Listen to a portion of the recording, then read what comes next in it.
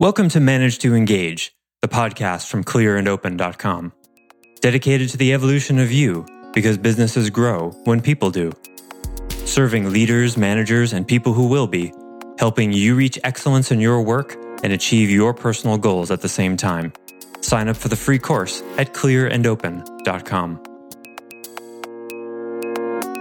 Do you absolutely know that you have to be frustrated and beat yourself or other people up for change to happen?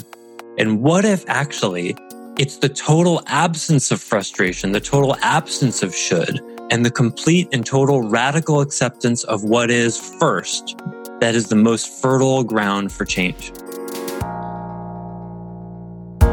Hi, it's Joseph, and thanks for tuning in to Manage to Engage, the podcast from clearandopen.com. I'm going to say something that might be simultaneously freeing and uncomfortable to hear. Living in frustration is completely optional.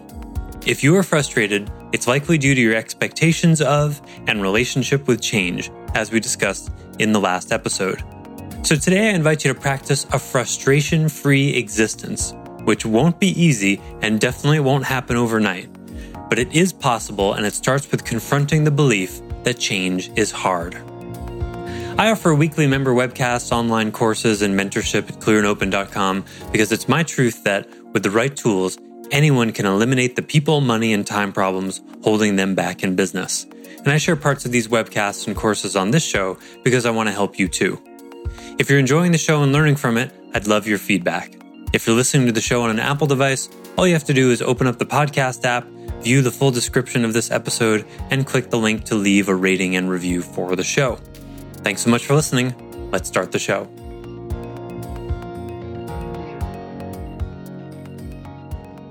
We try to change things and we experience that it's hard. And I think sometimes it surely is. Things take practice. Some habits you can change in a day. Some habits take a year. Look at how many times people try to quit smoking, for example. 15, 20 times. And then off that, sometimes it's hard. But the belief that change is hard, I think, gets in our way. What if, is that really a productive belief? What if it causes us to frame, for example, this frustration thing? Okay, well, being not frustrated for the rest of my life. Well, that sounds like it could be really hard. It could be, or maybe not. I guess you won't know until you try, right?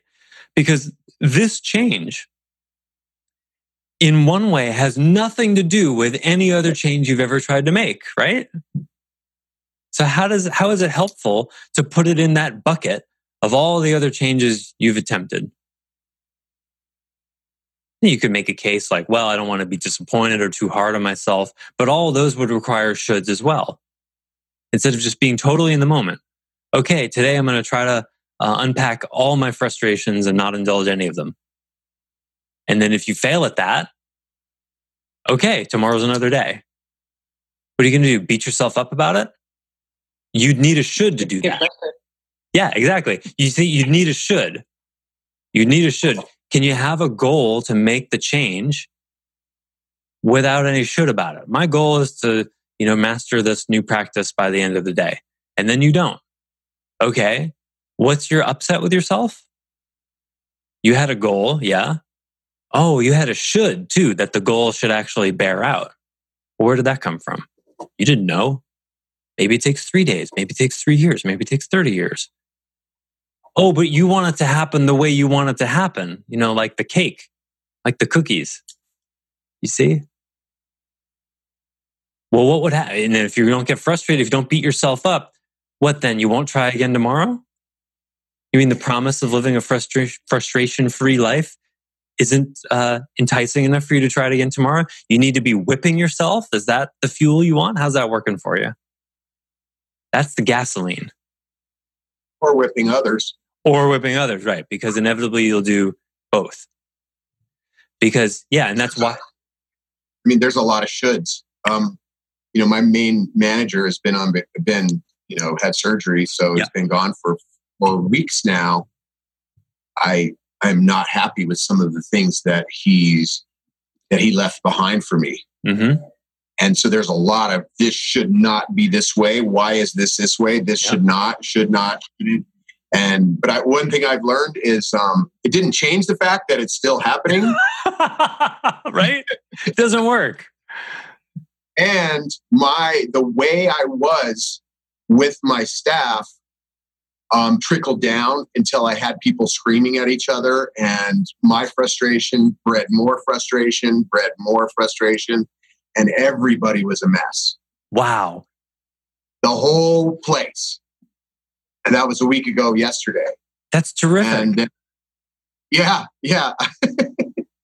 After the fact, it was, yes. Isn't life so smart? Yeah, it just showed you this is like a what do they call it in nuclear reaction? It was a should chain reaction. You get to see what should does when it proliferates in a business. That's wonderful. And how do we know that should have happened? Because it did. Yeah, terrific. See, even about the making of the mistake, this is radical acceptance. Now, of course, you want it to be different, but to approach that from you easily could be like, oh man, I'm such an idiot. I never should've. And now look what it's done. Everybody's all upset. And you could try to change it from that place, right? But how does it feel, How does it feel when you're beating yourself up? There's the beater and the beaten. Which is worse? They're both pretty bad, right?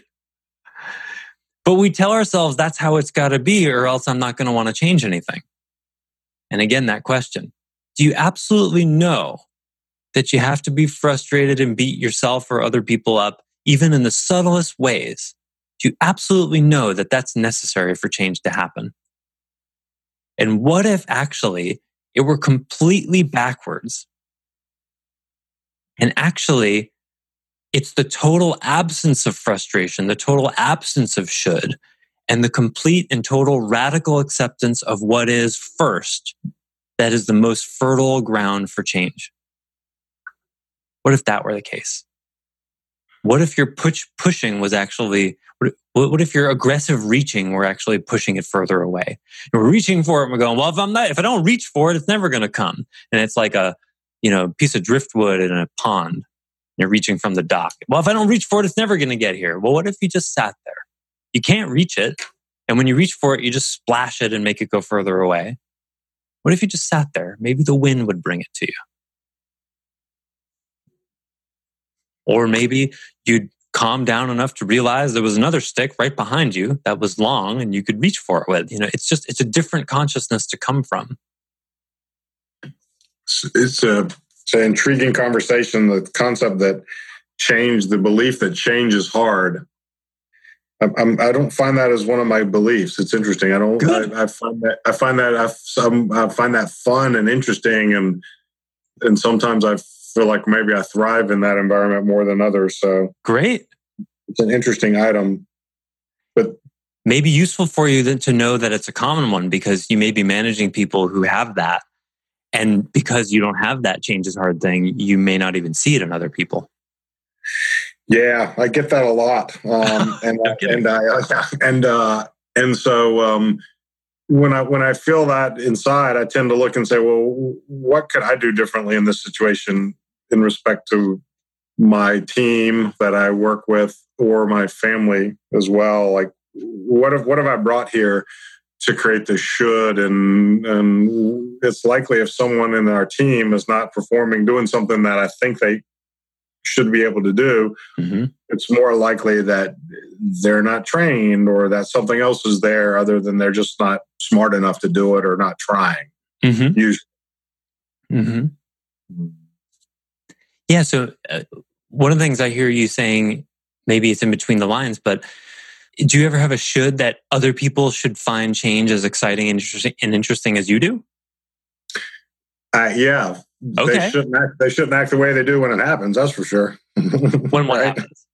When change happens, I'm like, this would be great. We can deal with this. And they're like, oh my God, I don't want to do this. Right. You should have fine with this. Yeah, they shouldn't have the relationship to change that they have. Right. Yeah. Right. Exactly. Yeah. Right. to match my relationship, right? Because if they had your relationship to change, it would all be better, right? It would. It would be easier. Maybe not better, so we but think. easier. Yeah, it would be easier, right? That's just like, if it were raining, I wouldn't have to water my plants. That would be better. I would prefer that. Yeah. And it's not reality. So it's like, later today, I'm going to water some things and I've got a choice.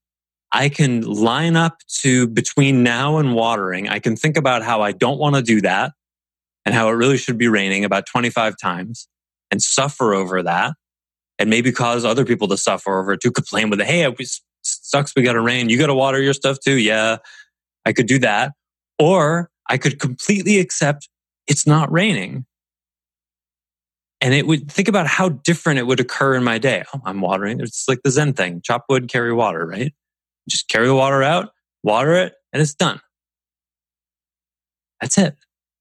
The Zen story about the two monks who come across the woman in the puddle? I'll tell it briefly.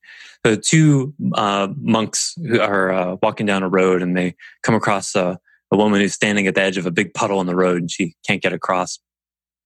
And the monks briefly look at each other and one of the monks just, without a word, just picks her up, walks through the puddle. It's like up to his ankles and gets to the other side, puts her down, and two monks walk on. And a couple miles later, one of the monks says, the monk who didn't carry the woman says, I'm just shocked that you picked up that woman. We have a vow of, not interacting with women. That's part of being a monk. How could you do that? And the monk says, I carried the woman for about 30 seconds. You've been carrying her for 2 hours.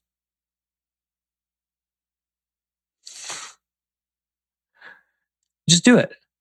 Just do what needs to be done and let it go. So it's a story about how we let the mind, how we indulge the mind torturing us and how unnecessary it is. And the risk, it's sort of like if you've ever experimented in dieting, if you shift your diet to more of the paleo spectrum where you're eating mostly protein and fat and not a lot of carbs, which I think is good for some people, and I've played around with it. There's a period of time when you're eating less carbohydrates where you feel like you're starving. And it's not a comfortable feeling while your body shifts from using sugar as a fuel to fat, which is a more efficient fuel source, people argue. But it takes about 2 or 3 weeks or 4 weeks even for that shift to happen. And then once it does, it's amazing. But before it does, it's quite disconcerting. And many people will try and they won't get through that difficult phase where they're not getting the sugar their body is craving because the body hasn't figured out what to do with all the fat yet. So it's sort of like that. There's a period of time, I don't know how long it is, 21 days, I don't know how long it is. There's going to be a period of time where you're not going to know who you are without a frustration-based fuel source. Because it is energy. Frustration is a mix of anger and control. And you can and do make things happen with it. Just like many people use deadlines to pressure themselves into getting something done. You never know people like this.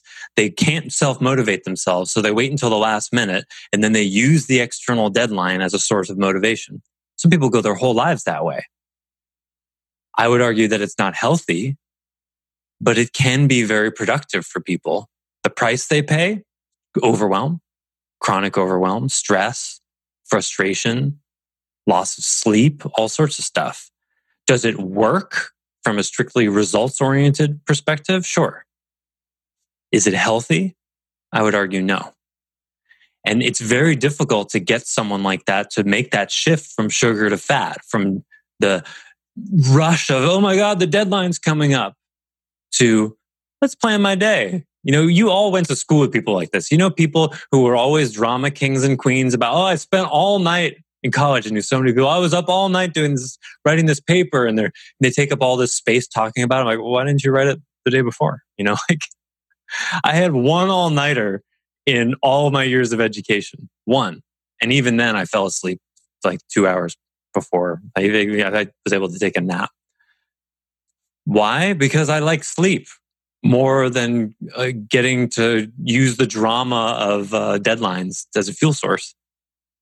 Does that make me a better person? No. But I think it's healthier to operate that way. Those people may have gotten better grades than I did. I don't know. I just didn't care that much that I would ruin my sleep that way. No, I did well enough. So there's a shift here is what I'm saying. And it's because it's going to be a different you. It's going to be a different you. Who would you be if you were never frustrated for longer than a minute or two ever again? What would that be like? It could change your entire life. Maybe you suddenly realize you don't need to eat chocolate because you've been eating it to calm yourself down when you get angry. Or you find you've got more time and energy to exercise because you're not siphoning it off into anger. Or any number of things that could change that way.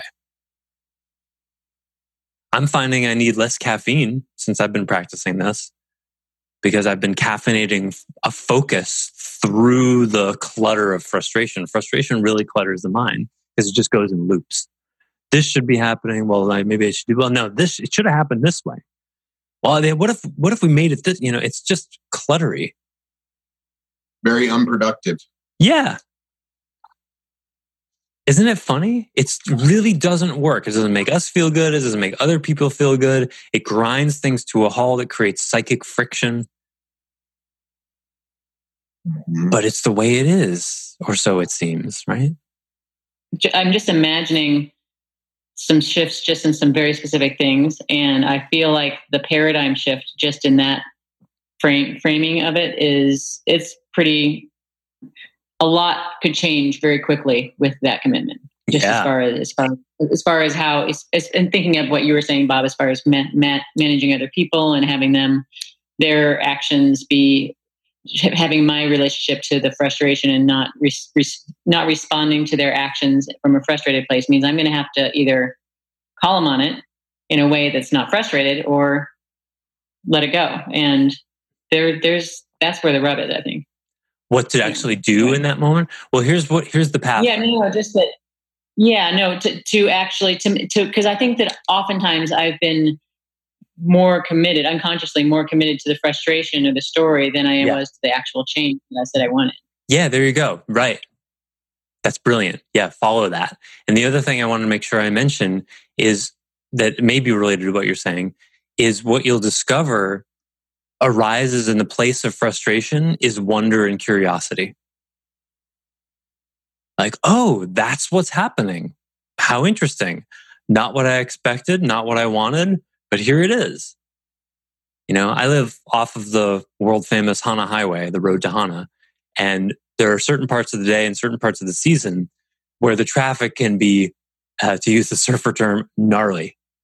And we had the first big north swell of the winter about a month and a half ago. And I was driving to Paia and the which is the closest town, and the traffic was backed up literally twice as much as the worst days I've ever seen. It was like and at first I was like, is this just rubbernecking traffic? Because it was right at the beach. I was like, are people just looking at the waves or is this actually backed up? Is there actually no space up ahead? And I found very quickly, no, there was no space. It was backed up all the way, twice as far. Imagine, whatever traffic routes you see, the worst you've ever seen it, and it was twice that. And oh man, did I have a should about that, right? People shouldn't be rubbernecking looking at the waves. I should have taken that turn off 3 miles ago and gone around because I should have known because there was a surf competition at the Peahi, which is halfway, which slowed traffic down too. I should have known. I shouldn't have. All shoulds. And it took me a good 5 minutes or so to calm down and just be like, this is what's happening. Wow. I wonder if I'll be late to the thing I'm going to. I wonder if it matters. And this space, this still kind of silent space that invites a whole different way of being. And we've all had drives where we spent the whole time frustrated about, the delay and being late. And then you get there and it turns out everyone else is late too, right? Or they don't care. And the joke is on you, right? You just tortured yourself for no reason. How did it go? Did you enjoy yourself? All that frustration? So if there's an enemy of curiosity and wonder, I'd say it's frustration, or even just the word should. Because when you have a should about how something should be, on a literal level, you're literally taking a mental picture you have and projecting it onto reality, like an augmented reality thing. You're in a virtual reality, like as if you're wearing VR glasses that have, cartoons that you really don't enjoy, and then you see reality through it, and look, there's all these crazy looking grotesque cartoons all over the place. You are delusional, to really put a fine point on it. That's what's happening. I heard Adyashanti once talk about enlightenment in one way. He talked about it as a pulling back of you out of all of your experiences. And every few weeks that deepens in me a little bit more, because we've all had the experience, I need to talk to someone about something difficult and you've imagined them getting upset, for example, right? And then you do it and you talk to them and you realize they don't get upset. And then something shifts, right? There's that feeling of like, oh, it didn't go how I thought. What actually happened in that moment is, on a psychic level, the you that was in them went back to you. Because you were in them making something up. Get what I mean? That's what a projection is. Like if you could metaphorize it, it would be like you've got an actual projector and you're shining light on them, and they're like a nice person and you're shining an unhappy, angry picture on their face. That's what's going on. And so you're not actually relating with them. You're relating with your story about them. And then it's wonderful when you encounter that people are not who you thought, because then there's this moment, right, where you're like, oh, it's sort of semi-disorienting, but really nice. Oh, I thought you'd get upset. No, why would I get upset? Oh, now you're talking to them. Before you were talking to a blend of you and them. Isn't that cool? I love those moments. That's why I love being wrong about people. Because I get to, that's what I was projecting. Wow, I thought this such and such would happen, but it didn't. How cool. Pull back the projection, pull back the projection. Every time you do that, you're more in reality.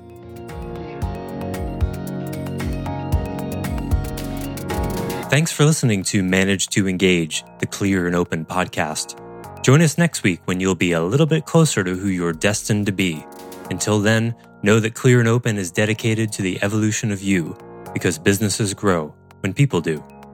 If you want to help the show grow, I'd appreciate you leaving a rating and review on iTunes.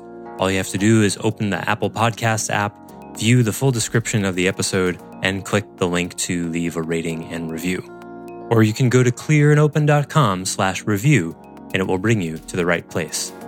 If you're looking for more support on your journey, head over to clearandopen.com for even more tools, articles, and free resources.